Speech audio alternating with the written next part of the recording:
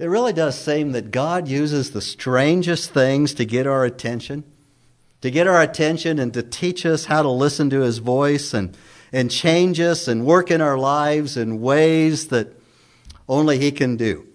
After I finished college at Idaho State University and got my architecture license, and Jan and I moved back to Emmett. Actually, it was Jan's first move to Emmett. But I started practicing architecture, and I had my office down on Main Street, where Horizon Home Health and Hospice is located now. And during this time, I discovered something that I'd never really heard before. It's called Christian radio. Christian radio. Now I'm showing my age, I think, this morning too. But that was a brand new thing to me. And I was fascinated. I was blessed by the programs and music that I heard. And since I was by myself in the office most of the time and working at the drafting board, I could keep the radio on in the background and listen. And I turned on and tuned in to one of the Christian radio stations. And God used that really to change me in a lot of ways, to change the direction of my life in many different ways. He gave me a love for reading books. I think I always had that. But boy, when a pastor on the radio would mention a book or quote a book, I just had to buy that book. And that's a whole nother story. But God also gave me a desire and a heart for listening to expository preaching. Even my call to ministry was directly connected to Christian radio. But at 4 o'clock every afternoon, one particular program came on KBGN, 1040, and I looked forward to it. I hated to miss it. And the story was called, or the program was called Stories of Great Christians. And quite frankly, it was a little hokey sounding with all that organ music. And I'm going to play a clip in here in a minute. And I think it came on at 4 o'clock in the afternoon because I think really it was a children's program. And so the kids were home from school and they would listen. And I want you to hear the introduction to the program and how one of my favorite episodes began. So let's see if this will...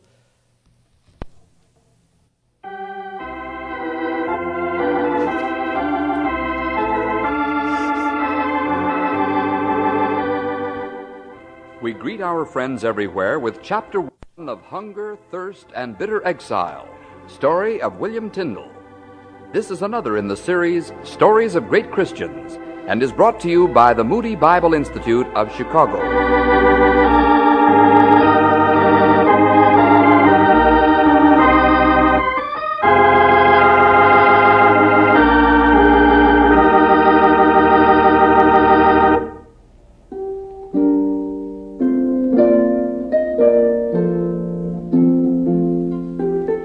Now that he is quite dead, and I know I shall see him no more, I must share the things that happened to me because of the man named William Tyndale.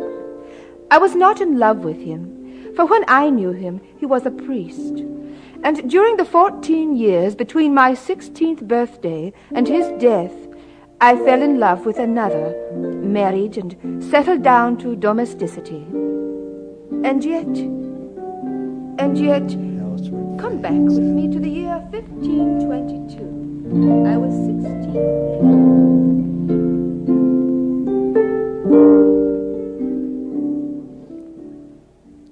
Now that he is quite dead,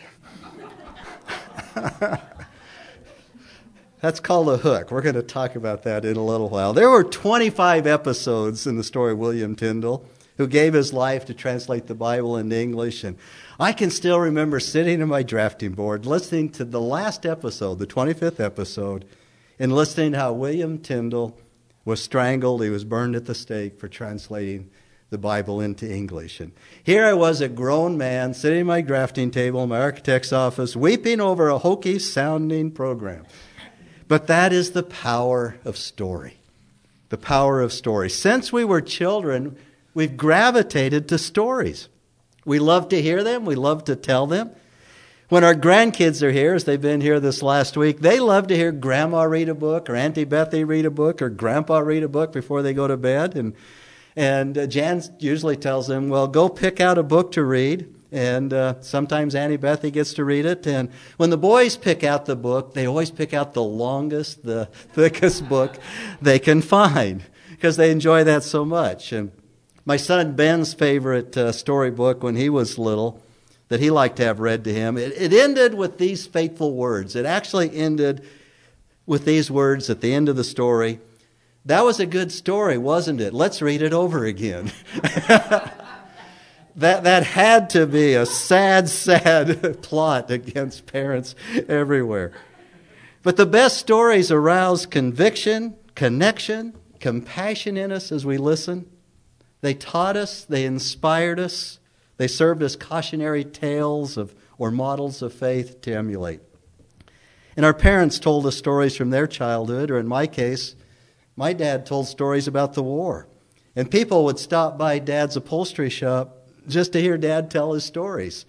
And one time my brother Danny, when he was about 10 or 11 years old, he was in the shop with Dad. And when Dad started telling a story to somebody who'd come into the shop, one of his favorite stories from the war, my brother Dan stopped Dad and said, "Dad, let me tell it this time." Our teachers read stories from books, and our Sunday school teachers shared stories from the Bible. And these stories made us think. They made us laugh. They made us cry. They made us learn and wonder. And the Bible stories form the foundation from which our faith might grow. I came across a title of a book this last week, and I just love the title, even though I haven't read the book.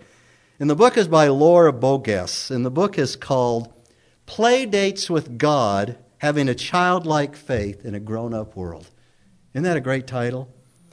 And she's writing about our intimate relationship with our Heavenly Father as having a play date with Him. And she quoted as writing in the book, she says, "Children know intuitively that stories help us make sense of the world. Stories have a way of opening us up to the deeper truths hidden in our experiences. That's why Jesus taught using parables, and that's why much of the Bible is story, what they call narrative. They call it narrative because when somebody says, I'm going to tell you a story, people will think, well, I wonder if this is a true story or is this a made-up story or whatever. So in biblical studies, we call it narrative. But have you ever thought about this? Almost half of the Old Testament is story, is negative. And then 2/3 of the New Testament is story. Matthew, Mark, Luke, and John, and Acts. Then you have poetry and wisdom literature and apocalyptic literature like Daniel and Ezekiel and Revelation, leaving only about 10% or 1/10 of the Bible, which is doctrinal or instructional. And yet on any given Sunday morning, where are we spending our time in God's Word? The Bible is much more than just a manual for Christian living. It's God's own story, God's story of creation, God's story of the fall, redemption, and consummation. And the final chapter of God's story is still being written today. Didn't there used to be a group, the 29th chapter of Acts or something like that? There's 28 chapters, and there was a group that called themselves, I may have got the numbers wrong, but we're still part of God's story. Even though we know how the story is going to end, we get to be part of God's story through believing in the story of Jesus and participating in the redemptive mission of God in the power of the Holy Spirit as His church. Now, when Jesus taught using parables, stories, He knew that not only children, but adults with spiritual discernment, with ears to hear, He said, would comprehend the deeper truths when He told parables. Stories we would remember, stories that we'd reflect on, stories we recall, and stories, let me tell it this time. And when you tell your story, that's called your testimony, your story of God. The Bible offers wisdom through Proverbs, poetry through the Psalms. It includes laws and letters, genealogies and prophecies, but most of God's truth is given to us in the context of story. In fact, when you think about it, we're banking our eternity on story. The plan of salvation is explained in the New Testament letters, and that's why we were studying the book of Romans, and we'll go back to Romans after the first of the year. It explains the plan of salvation. But the work of salvation, the actual work of salvation, is conveyed by way of stories through the Scriptures. Old Testament stories set the stage for man's sin problem.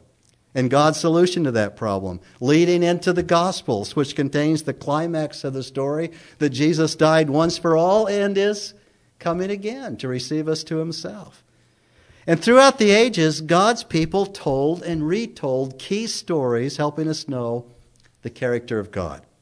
We know what God is like because of stories.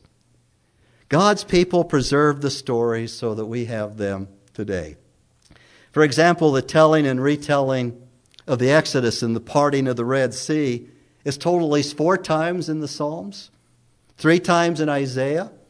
It was told by Nehemiah, who basically said, remember how God saved his people then when they had their backs to the sea and God parted the Red Sea, took them across on dry land? Well, if God can do that then, we can surely trust him now.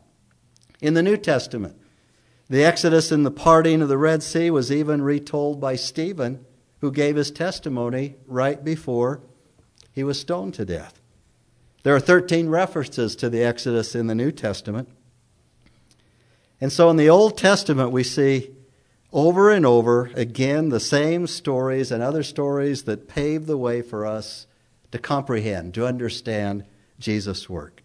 And over again, we see how reviewing those stories, these stories in God's Word, we know him more and more.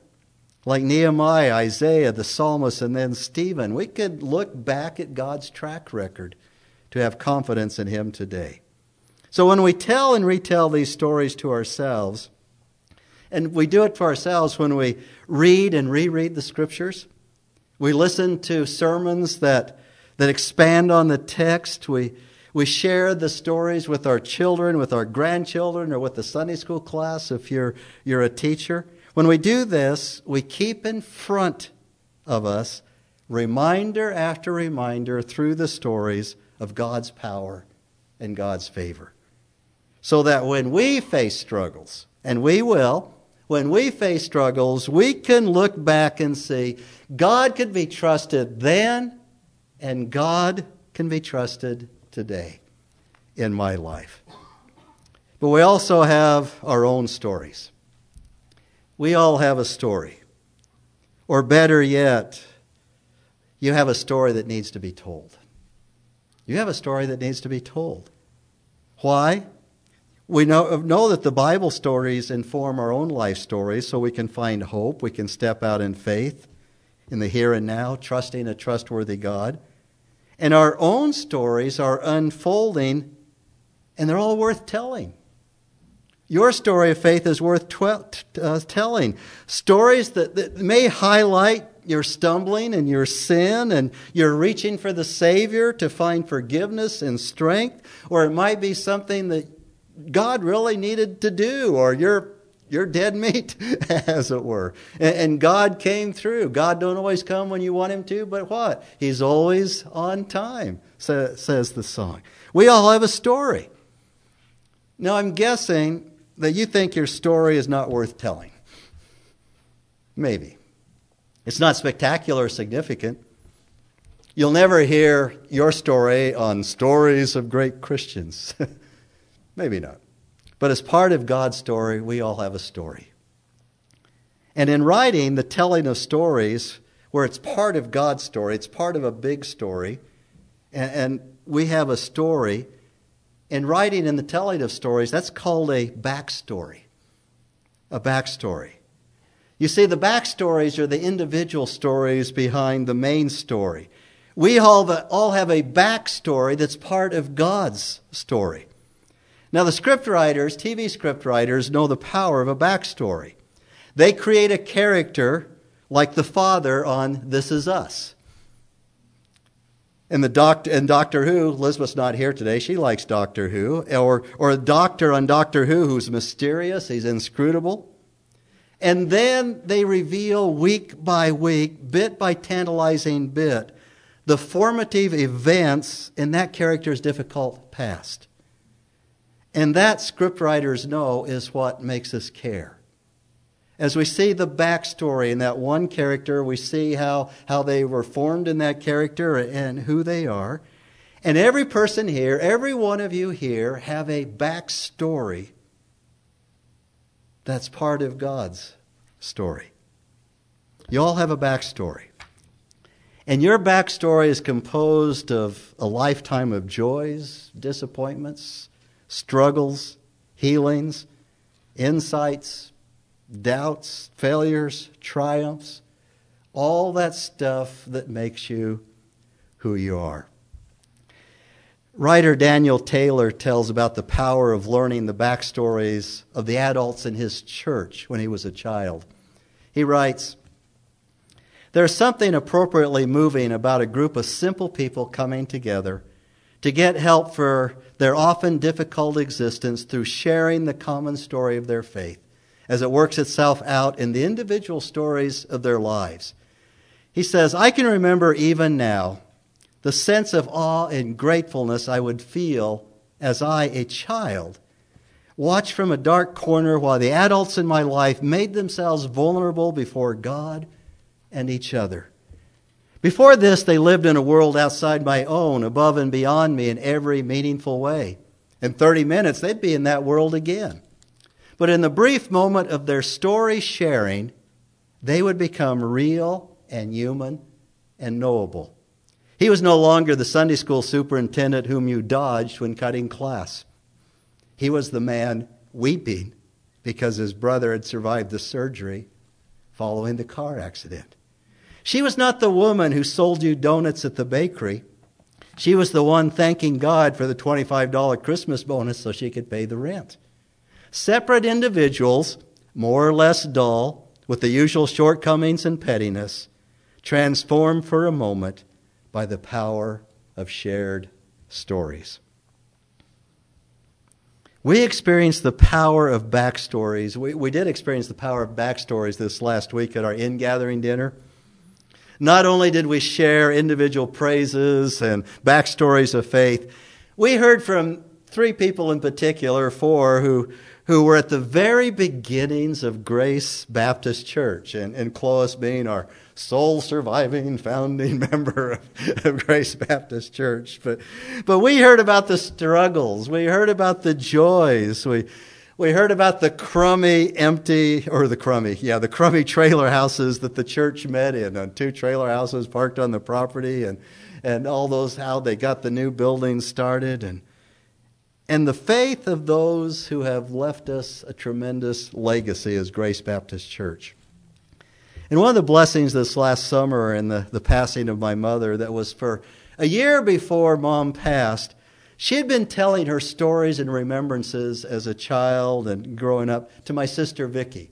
And this all got started because Mom couldn't write directly to Aunt Mary or Aunt Naomi anymore, and Aunt Naomi wouldn't understand the letter even if she received it, that kind of thing. And so Mom just couldn't write anymore because she wasn't steady enough. And so Vicki would sit and listen to Mom's stories and take notes, and then Vicki would type them up and then send them to the aunts.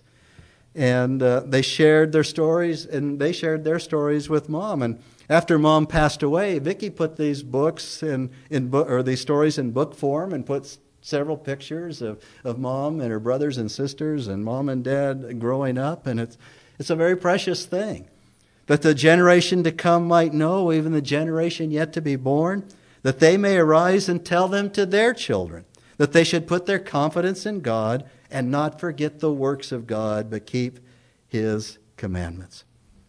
That's why each one of us has a backstory.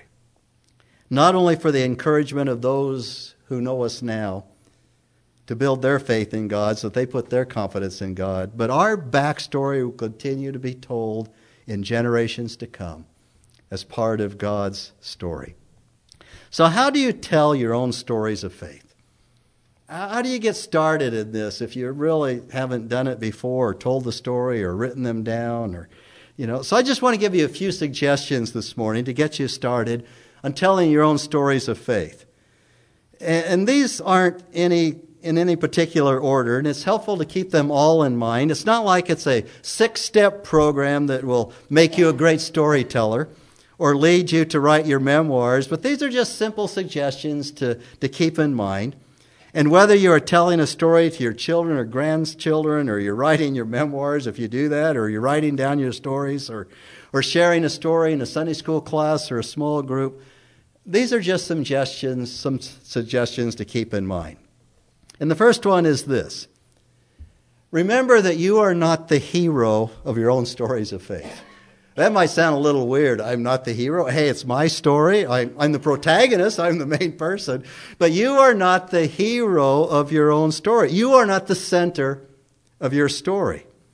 Now, this doesn't mean that there's anything wrong with telling stories about yourself or telling stories that have been passed down through the family or stories your grandmother or grandfather told you that necessarily aren't faith stories. And there's nothing wrong getting together with friends and telling fishing stories and hunting and birth stories if you're a woman, or talking football or whatever.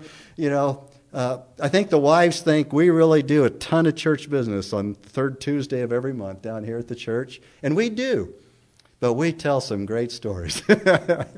And and most of them are really faith-based, which is kind of neat. But now I'm talking about suggestions specifically about stories of faith. Telling real-life experiences of what God has done in your life in a way that you declare the mighty works of God.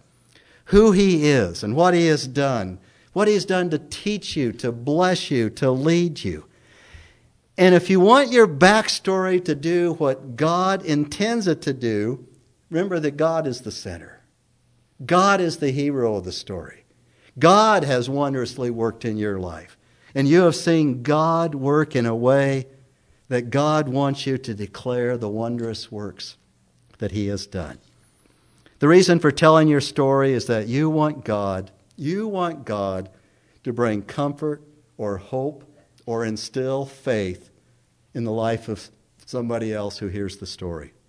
Remember, the purpose of your story is contained in Psalm 78, verse 7, that those who hear your story should put their confidence in God and not forget the works of God, but keep His commandments. Secondly, quote scripture passages that spoke to you or comforted you or that God used in your life. Talk about how God gave you that promise or God ministered to you at a particular time. Allow the Holy Spirit to use His word, which will not return void. Allow the Holy Spirit to use His word. We've seen that in Romans 15:4. For whatever was written in earlier times was written for our instruction, so that through perseverance and the encouragement of the Scriptures, we might have hope. Use Scripture.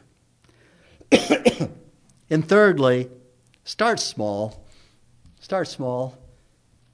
If you don't know where to begin in all of this, get alone with God. Get before Him. Maybe read a passage of Scripture, but definitely pray. Pray for His guidance. And then just start jotting down what comes to your mind that may be a story God would use. Think of a time that you saw God work in your life. Write down some of the things you remember. A good place to begin might be writing down your conversion experience, your testimony, at least your first testimony, because your testimony now needs to include what God is still doing in your life. So just get before God and start thinking, Lord, what would you want me to share? And things will start coming to your mind. And just start writing down things. And before too long, you might go, hey, I can take this and put that together. And hey, that's pretty good stuff, God. Thanks. I appreciate and love you for doing this in my life. And fourth suggestion, broaden your storytelling to other stories of faith. And for me, this is the most fun part, but that's the way I'm built. But all of us should be reading and listening to as many stories of faith as you can. Read the stories in Scripture. You can start with Hebrews chapter 11 as a starting point, and when you see those heroes of the faith there, if one catches your interest, like Samson or Rahab, how did they get in there? Go back to the Old Testament and read the full story and read and study the narrative portions of Rahab in the book of Joshua or Samson and can't remember if it's 1st or 2nd Samuel or Judges rather. No, Judges. Yeah, so we're Joshua and Judges there. And read the other narrative portions of Scripture, the books of Nehemiah. When was the last time you went to Jonah or Esther? So read stories of faith from the Bible. Also, read stories of faith in books and magazine articles. Pick out some of your favorite Christians from history and settle in with a good book. And really as a way of life. Amy Carmichael, Gladys Aylward, Eric Liddell, Brother Yoon. Can anybody think of any others? Let's stop here. Who's your favorite person? Yeah. Anybody else? Your favorite biography? Yeah. Corrie ten Boom. Yeah. She was on Stories of Great Christians. Anybody else have a favorite from history? Anybody have a favorite in Susanna Wesley? Yeah. Yeah. Jim Elliot, John Newton, William Wilberforce. Yeah. And we've had that joy of the third Sunday night movie night of true life stories of faith. And the kids are already asking, when are we going to start that again? I say, in January. we'll start again. And why is it a good idea to read these biographies or see these stories and movies and those kind of things? It's because when we see how God works in other people's lives, we'll be able to see more clearly how He works in our own lives. And by the way, on the Moody website, you can download dozens of stories of great Christians, complete with the wonderful organ music every time. And if you have kids or grandkids, get some books of stories of faith that you can read to your kids, or the kids can read from themselves. And the fifth suggestion gets down to some of the nuts and bolts of storytelling, and it is this: learn to tell your story. Learn to tell your story. And you can learn to tell your stories in a way that is compelling, in a way that's faith-building. Some people find it easy to tell stories, knowing intuitively how to build to that key moment and communicate the intensity of the moment, while others of us struggle to focus on the main point and hold a listener's attention. But we can learn to be better storytellers so that when the timing is right, we're always prepared to make a defense for anyone who asks for the hope that is within us. And so start by thinking through events in your life, even from recently as maybe the past week. How have you been struggling? How has God been working? Take note and figure out what you, as the protagonist of the story, which means main person, but God is the hero of the story, what's going on in your life that kept you from gaining what you really thought you wanted to have or what you needed to have? What conflict have you faced? Where have you needed help to overcome the conflict? Where is God in your story? Because He is the hero of the story. While we don't have to be gifted storytellers like Garrison Keillor or John Grisham, we can take a minute to think through how to highlight the struggle, the conflict we faced, and what happened as we faced it. And journaling's really good in this, to just on a daily basis start writing things down, go back and review. How did you resolve the conflict? How did God seem to intervene or be present? Remember, we're not the heroes of our stories. As believers, God is the one who empowers and strengthens and provides help in our time of need. God is the hero. And God is even present in our stories, even when a story doesn't explicitly say so. The story of Esther. You can go to the Bible and you can read Esther, and God's name is not mentioned anywhere. But His power is evident throughout. And thinking through our stories, we begin to find our place in God's story. God is writing an ongoing story in your life and in my life. And at any given moment, we may be more like faithless Israel, turning our backs on God, or the prodigal son turning his back on the father. Or we may realize we're as bold as Joshua when he stepped in the middle of the Jordan River and the waters split again, or Peter stepping out of the boat. Now, I know this has been a lot, and it takes time and effort to really learn how to tell our stories well, but I want to conclude with some suggestions that make for good story. And this will help those of you who really want to be storytellers. Any one of us can tell the story of what God is doing in our lives in groups, in small groups, at in-gathering, when we tell stories to our kids and grandkids. But what I have in mind here is more the formal art of storytelling, because this also will help our stories whenever we get the opportunity to tell what God is doing. And you really might enjoy learning to be a storyteller in this way, when you have the opportunity to tell a story as a storyteller. So first of all, when you tell your story, or when you share another story of faith, as the story of Thanksgiving, as I did last week, the first suggestion is this: use a hook. Use a hook.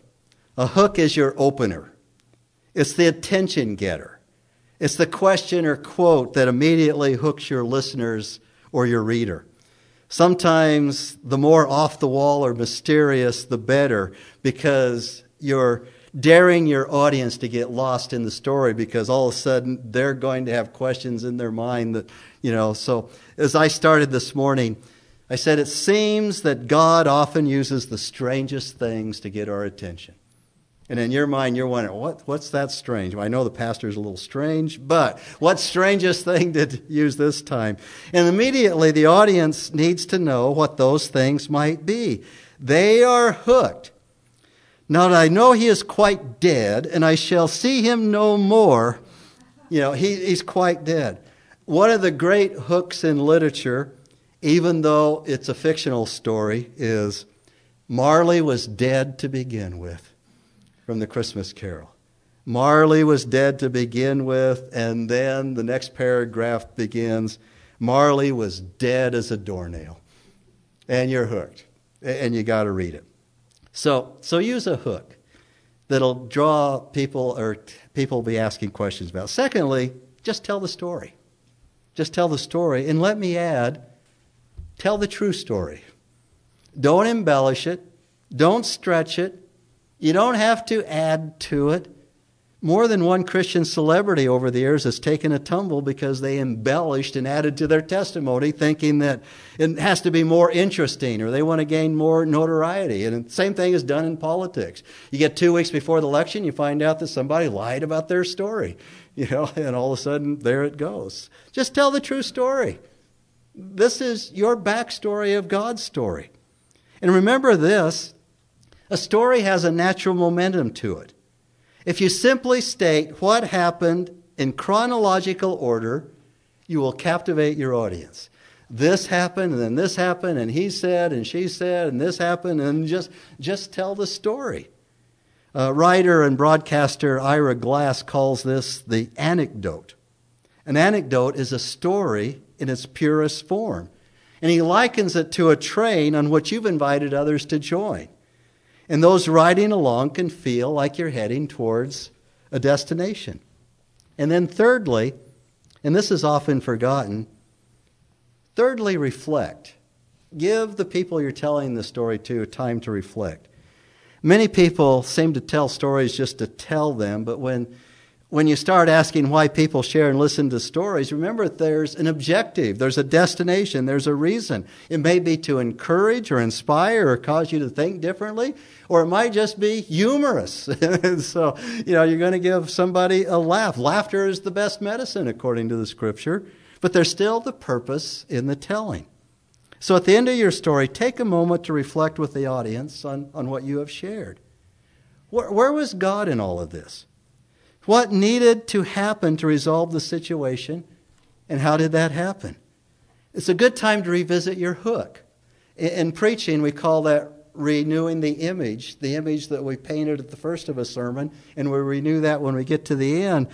Revisit your hook. How did you answer the questions that the audience might have had at the beginning? In other words, you bring it home. Have you ever thought about Charles Dickens, The Christmas Carol of this? Marley was dead to begin with.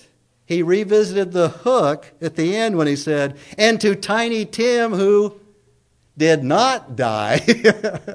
And so we had death at the beginning, we had life at the ending. There's purpose in this. Now, I know this has been a lot today, And every one of us is at a different point in telling our stories and learning how to do it. But here's the most important thing. Remember that the final chapter of God's story is still being written today, even though we know that it's going to turn out well in the end. But we get to be part of God's story through believing the story of Jesus. We are participating in the mission of God to proclaim the gospel throughout the world, to love others, to love God, and through the power of the Holy Spirit and His church to do what He has called us to do. You are part of God's story, and He has given your part for you to tell. And for so many people in our community and in our world, you are the only story of Christ that they will ever see or hear. They won't read it in a Bible, and if they read it, sometimes they don't get it. They're not going to watch it on a DVD or in the theater. Many of them will tune in to the latest Hallmark movie this season, or all 54 of them that they're going to show on the Hallmark, for Christmas this year. But they will see you. They will hear you. They will hear from you. We are God's story. And that's what they are going to see. And that's something that we can keep in mind this Christmas. And between now and Christmas, we're going to be looking at the backstory of a woman named Mary. The backstory of Mary. Shall we pray?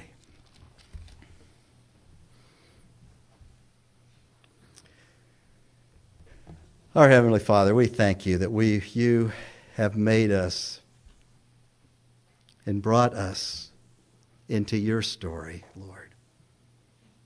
And Father, I thank you that we can encourage one another. We can build faith into the life of someone else, whether it's through the telling of stories to our children or in Sunday school class, whether it's studying the stories together in a Sunday school class, or whether it's getting the opportunity to share the backstory of our own conversion and faith in Jesus Christ, or what He has done for us at a time when somebody's really suffering and hurting, Lord. And you give us the opportunity, Lord, to show them how great you are, how good you are, how much you love them. And Father, this season, the story of Christmas is going to be told in a multitude of ways and in different ways. And so many people, even in all of that, are going to miss the story, Lord. Father, I pray that you use each one of us to tell the story, the old, old story of Jesus and His love. And we pray this in Jesus' name.